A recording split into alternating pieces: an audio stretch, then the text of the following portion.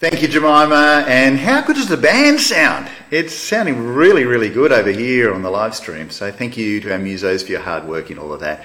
And for Jacob for making all the tech work. And I trust that it's a blessing to you and that you get pleasure out of hearing God speak to us. And I'm going to ask that he might indeed speak to us by his word tonight. Loving Father, we pray now that as we turn to your word that you would speak to us, that by your Holy Spirit you would give us an insight into how you work in this world and how you want us to work, and that you'd help us understand our big problem and see the big solution. And we ask this in Jesus' name. Amen.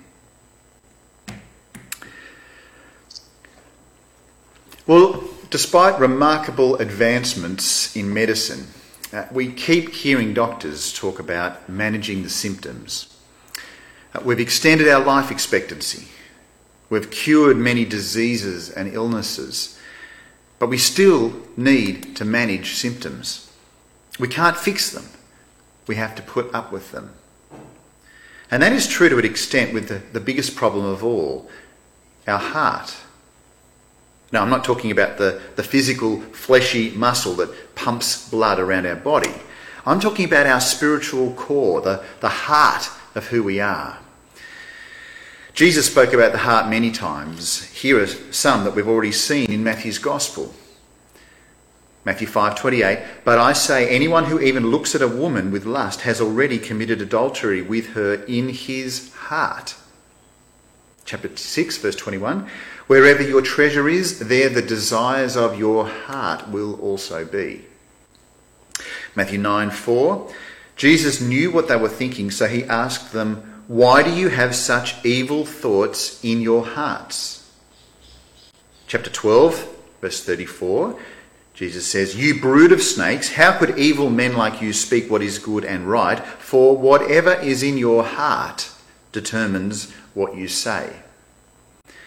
And then chapter 13, verse 15, it speaks of how the hearts of these people are hardened, and their ears cannot hear, and they close their eyes so their eyes cannot see, and their ears cannot hear, and their hearts cannot understand, and they cannot turn to me and let them heal them.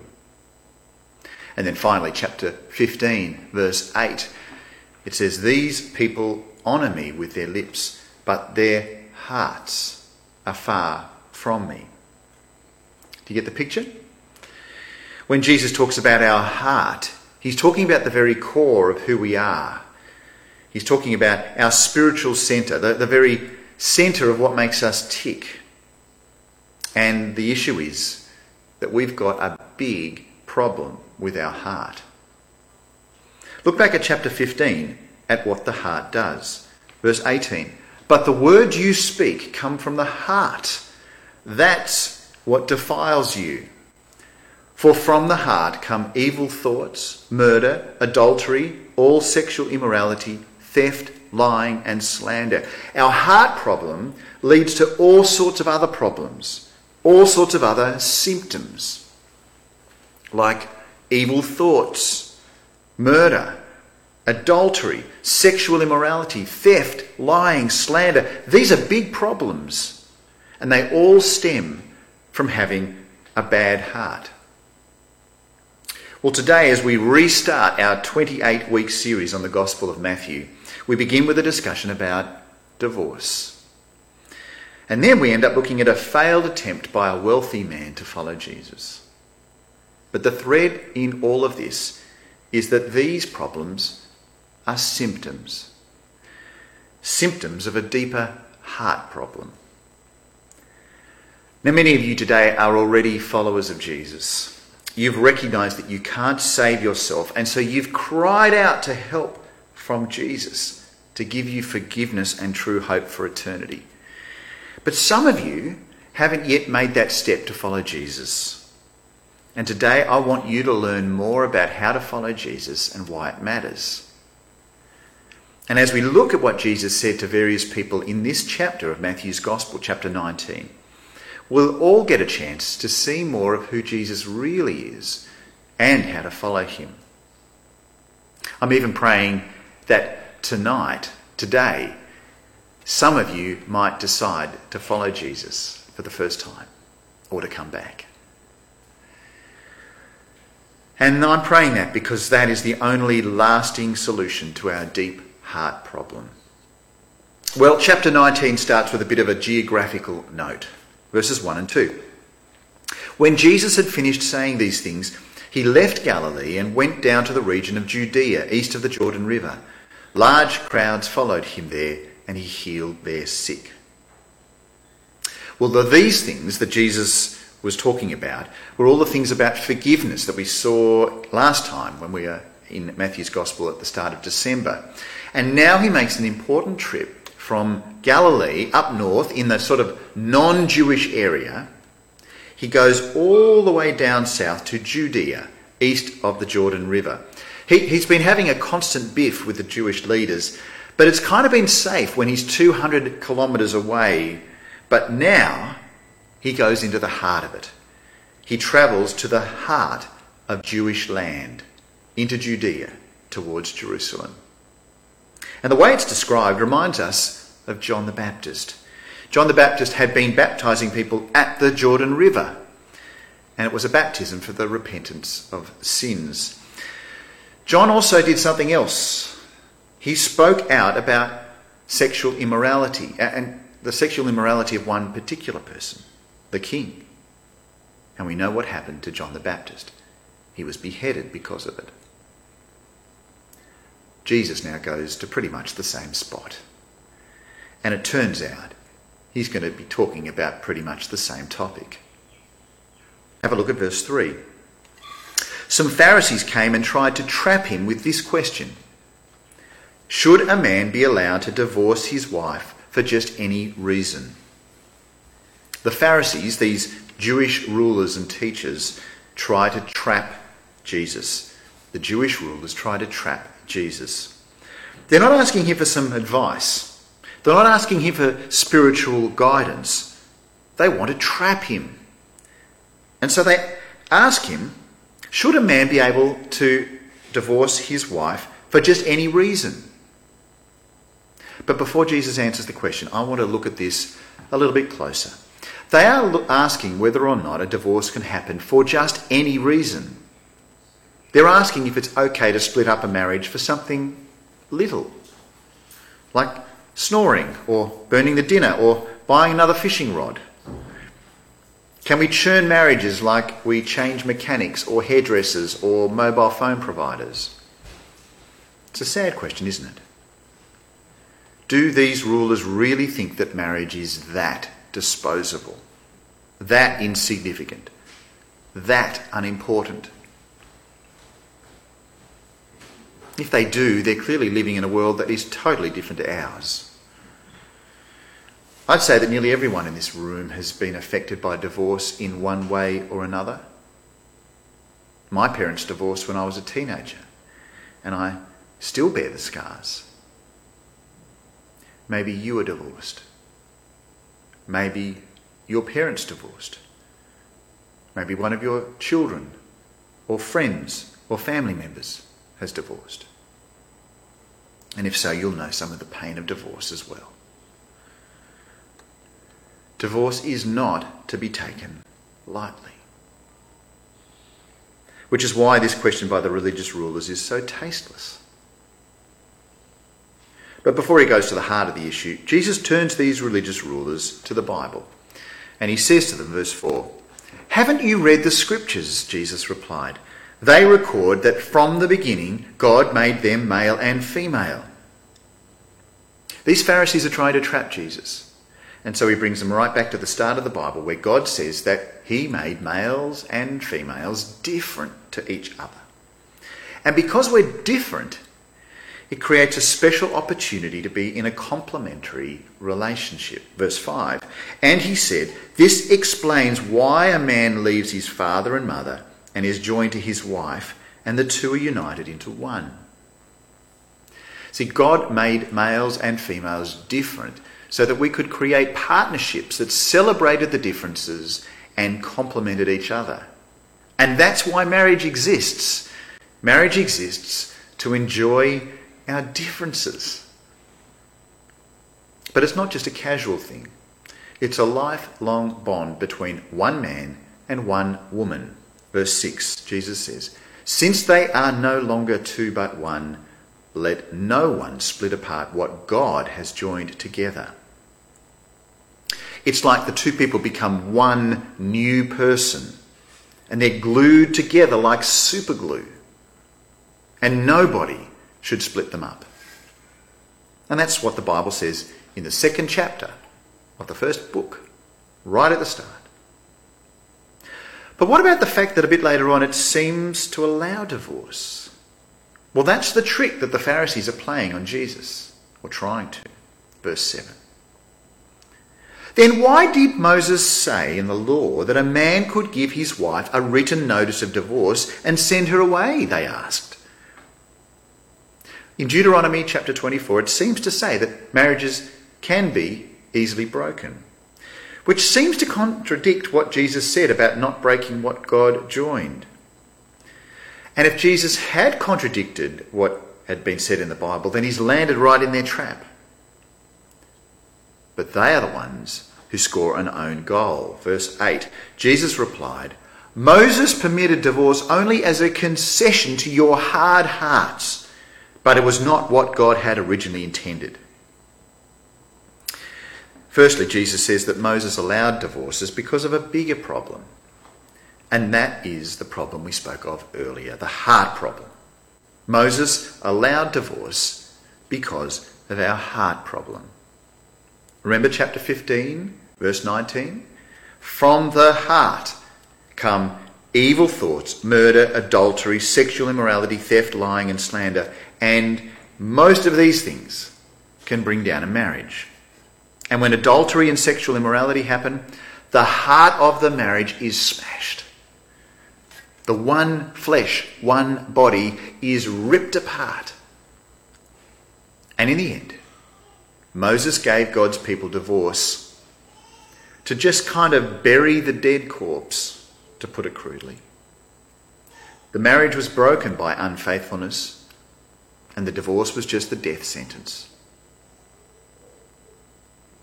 But Jesus was not going to let them treat marriage lightly. And what's more, Jesus then said that divorce can lead to sin. Verse 9. And I tell you this, whoever divorces his wife and marries someone else commits adultery, unless his wife has been unfaithful. You see, if divorce is just the death certificate for a dead marriage killed by unfaithfulness, then divorce exists as merely a concession. But if divorce happens only so that a person might just marry someone else, then that remarriage is itself an act of adultery. And the only exception Jesus gives is when the marriage is already broken by adultery. And of course, the death of a spouse. If a spouse commits adultery, then the marriage is already broken. And then divorce may become an option. It doesn't mean the marriage can't be restored. And if you go to the kind of forgiveness that Jesus spoke of in the chapter before, you'll see what's needed. But remarriage after the unfaithfulness of the other spouse is not adultery. There's so much more to talk about here, and I'm happy to address issues in question time. So if you've got other questions, ask away, and I'll get to them in the future weeks. But the key is this. Marriage is certainly not to be entered into lightly. And divorce is only for extreme circumstances. But hear this. If you are experiencing domestic abuse in your marriage, then it is right for you to separate from your spouse for your safety and to get things fixed. All these things stem from a hard heart, don't they? They all stem from a big problem we face. And because of our heart problems, it makes marriage even more challenging, doesn't it? Verse 10. Jesus' disciples then said to him, "If this is the case, it's better not to marry." The disciples realised just how serious marriage really is and why it mustn't be entered into lightly. And then Jesus acknowledges that not all people will get married. Verses 11 and 12, he says, "Not everyone can accept this statement," Jesus said. only those whom God helps. Some are born as eunuchs, some have been made eunuchs by others, and some choose not to marry for the sake of the kingdom of heaven. Let anyone accept this who can. In other words, some people will remain single and unmarried for various reasons. Because singleness is a good thing. Indeed, in 1 Corinthians 7, the Apostle Paul says that singleness is a good thing, especially in the light of the fact that we should be telling people how to follow Jesus and why it matters. There's an urgency. And right as Jesus speaks about this urgency of people entering the kingdom of heaven, we have a change in scene. Verse 13. One day, some parents brought their children to Jesus so that he could lay his hands on them and pray for them. But the disciples scolded the parents for bothering him. It's an extraordinary verse, isn't it? The first half is just so normal and nice. Parents bringing their kids to be prayed for by Jesus. It's lovely. But the second half is so nasty and weird. Jesus' disciples scold the parents for bothering Jesus. Naughty parents! How dare you waste Jesus' time by bringing these worthless kids along? It's so weird, it's almost comical. Certainly kids' ministry didn't rate highly with the disciples. I don't think they'd be lining up to teach scripture in schools. Well, not at least at this stage. And the reason that the disciples reacted so weirdly is that they were following the way of the world. You see, back then, children were completely worthless. No value, no status, and no importance. Children were worthless back then. Thankfully, we've turned that around now. Sometimes maybe even too much, perhaps, when we end up living our lives for the sake of our kids.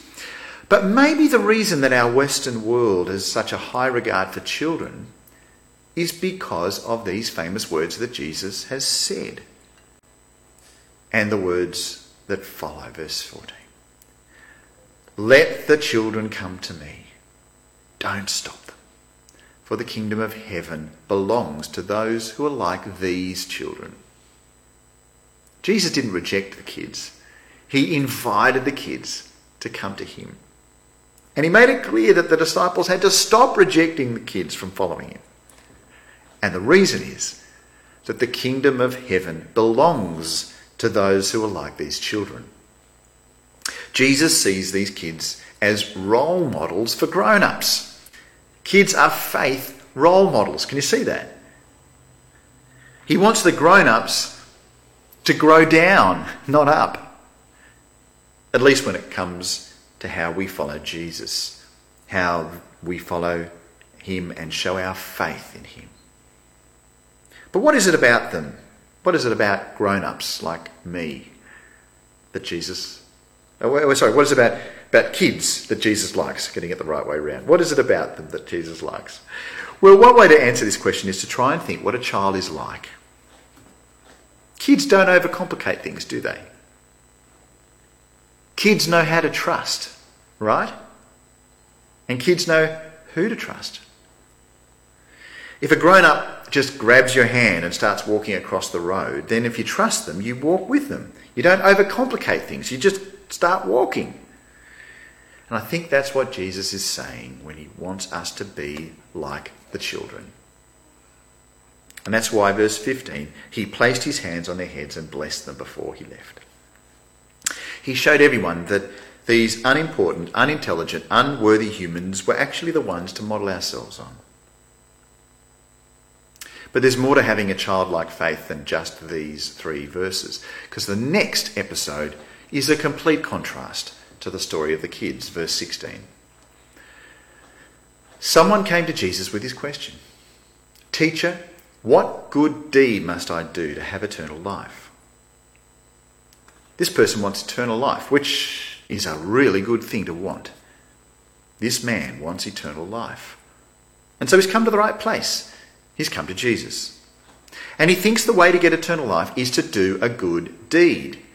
He's just got to work out which good deed to do, and then he's sorted. Now, I reckon this guy thinks like most people do about eternal life. if you're good enough, God will give you a good afterlife.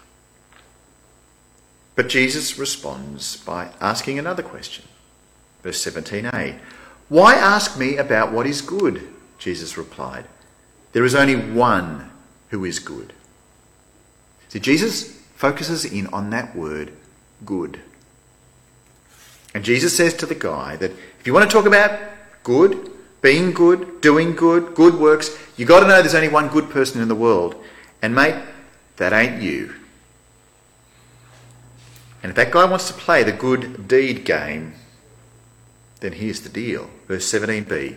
But to answer your question, if you want to receive eternal life, Jesus says, keep the commandments. Now, for this guy, that seems positive.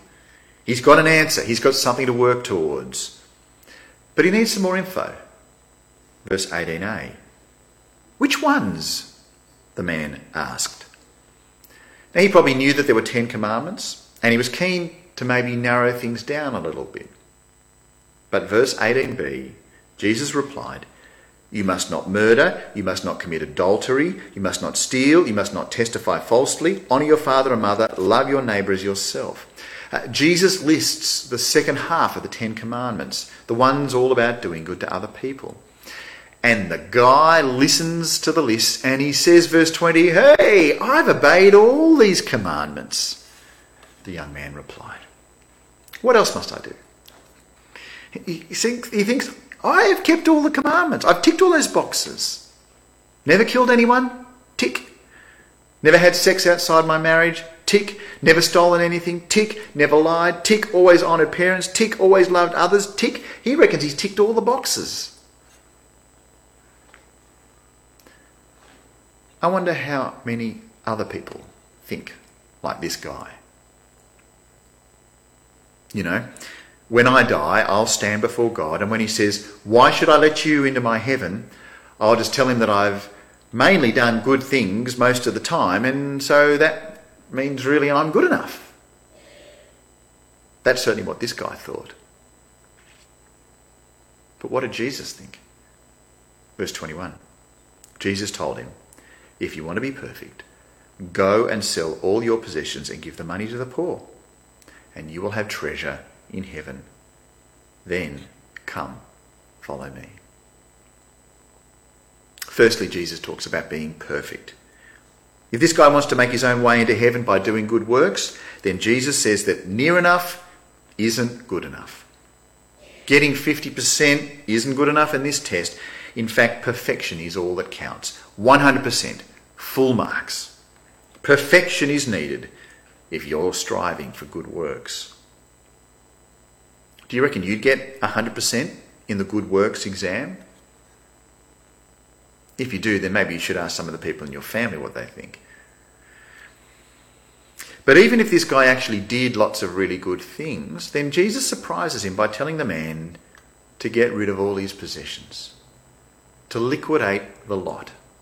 Everything he owns he must sell, and everything that matters he should give away. It's a big ask, isn't it? Everything gone, right? Would you do it? Would you walk away from every possession you have so that you can have treasure in heaven? Would you throw away all you have so you could have eternal life? Well, how does our try hard, do gooder do? Verse 22. But when the young man heard this, he went away sad, for he had many possessions. Fail. He couldn't do it. He wouldn't do it. He had many possessions, and if he had to make a choice, owning and keeping the stuff was what mattered most. What he owned was more important than following Jesus. And I find this really, really sad.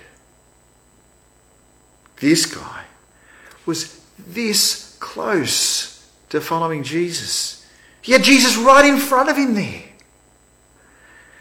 And yet he couldn't do it.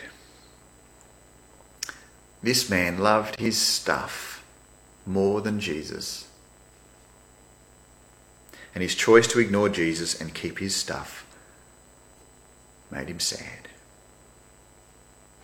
Sad. I mean, absolutely. It's devastating, really. And then verse 23, Jesus said to his disciples, I tell you the truth. It is very hard for a rich person to enter the kingdom of heaven. Jesus said it's really hard for a rich person to enter the kingdom of heaven, and I've got to say that's a big problem for people who live in Australia. Compared to most people in the world, we are very rich. We have clean running water you can drink. We have Centrelink payments. We have free healthcare, just to say the very least. So we're in trouble if we love our stuff. And if we're not careful, we risk missing out on eternal life. And to drive home the point, Jesus says, verse 24, I'll say it again, it is easier for a camel to go through the eye of a needle than for a rich person to enter the kingdom of God. It's a famous saying of Jesus. And it simply shows how ridiculously difficult it is for a rich person to enter God's kingdom. And it shocks the disciples. Verse 25. The disciples were astounded. Then who in the world can be saved? They asked. They get it, right? They know that doing good is a path to failure. They know that impressing God with good works will fail.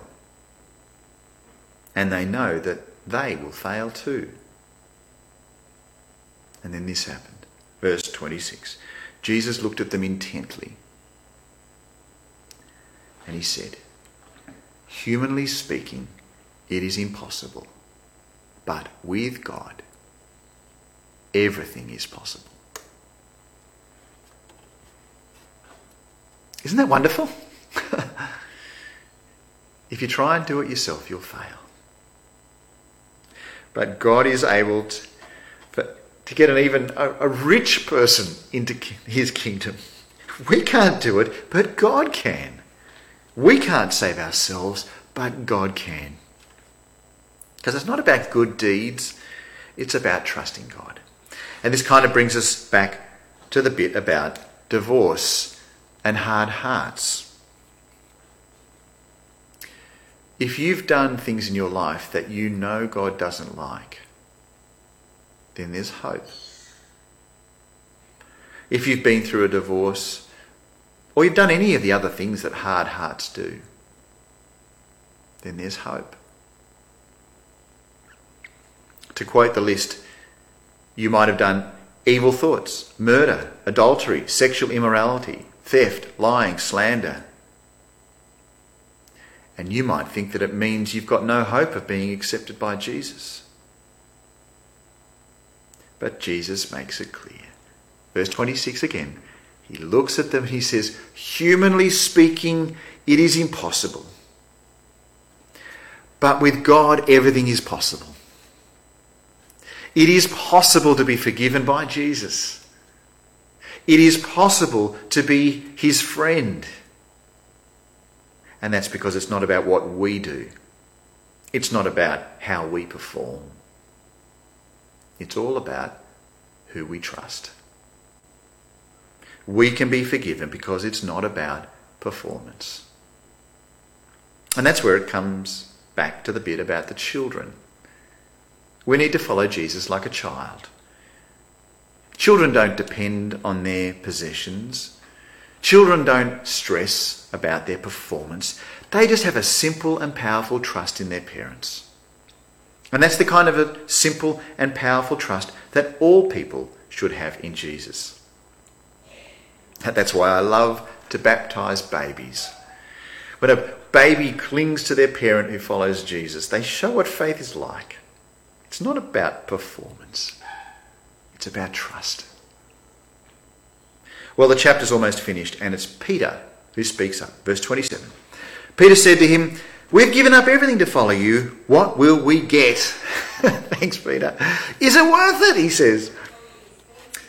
Well, verse 28. Jesus replied, I assure you that when the world is made new and the Son of Man sits upon his glorious throne, you who have been my followers will also sit on 12 thrones, judging the 12 tribes of Israel. And everyone who has given up houses or brothers or sisters or father or mother or children or property for my sake will receive 100 times as much in return and will inherit eternal life. In other words, yes, of course it is worth it. It's worth giving up everything to follow Jesus. Nothing is more valuable than the reward for following Jesus. Jesus tells these special apostles that they're going to have a special leadership role in the kingdom. But he makes it clear to everyone that we who have given up our life to follow Jesus will receive great return. And best of all, eternal life. But how does the rich man fit into this? How do the children fit into this? Well, the last verse says, "But many who are the greatest now will be least important then, and those who seem least important now will be the greatest then." The time is coming when our heart problems will be healed. No more evil thoughts, murder, adultery, sexual immorality, theft, lying and slander. And the way we'll receive it is from the mercy of Jesus by the faith of a child.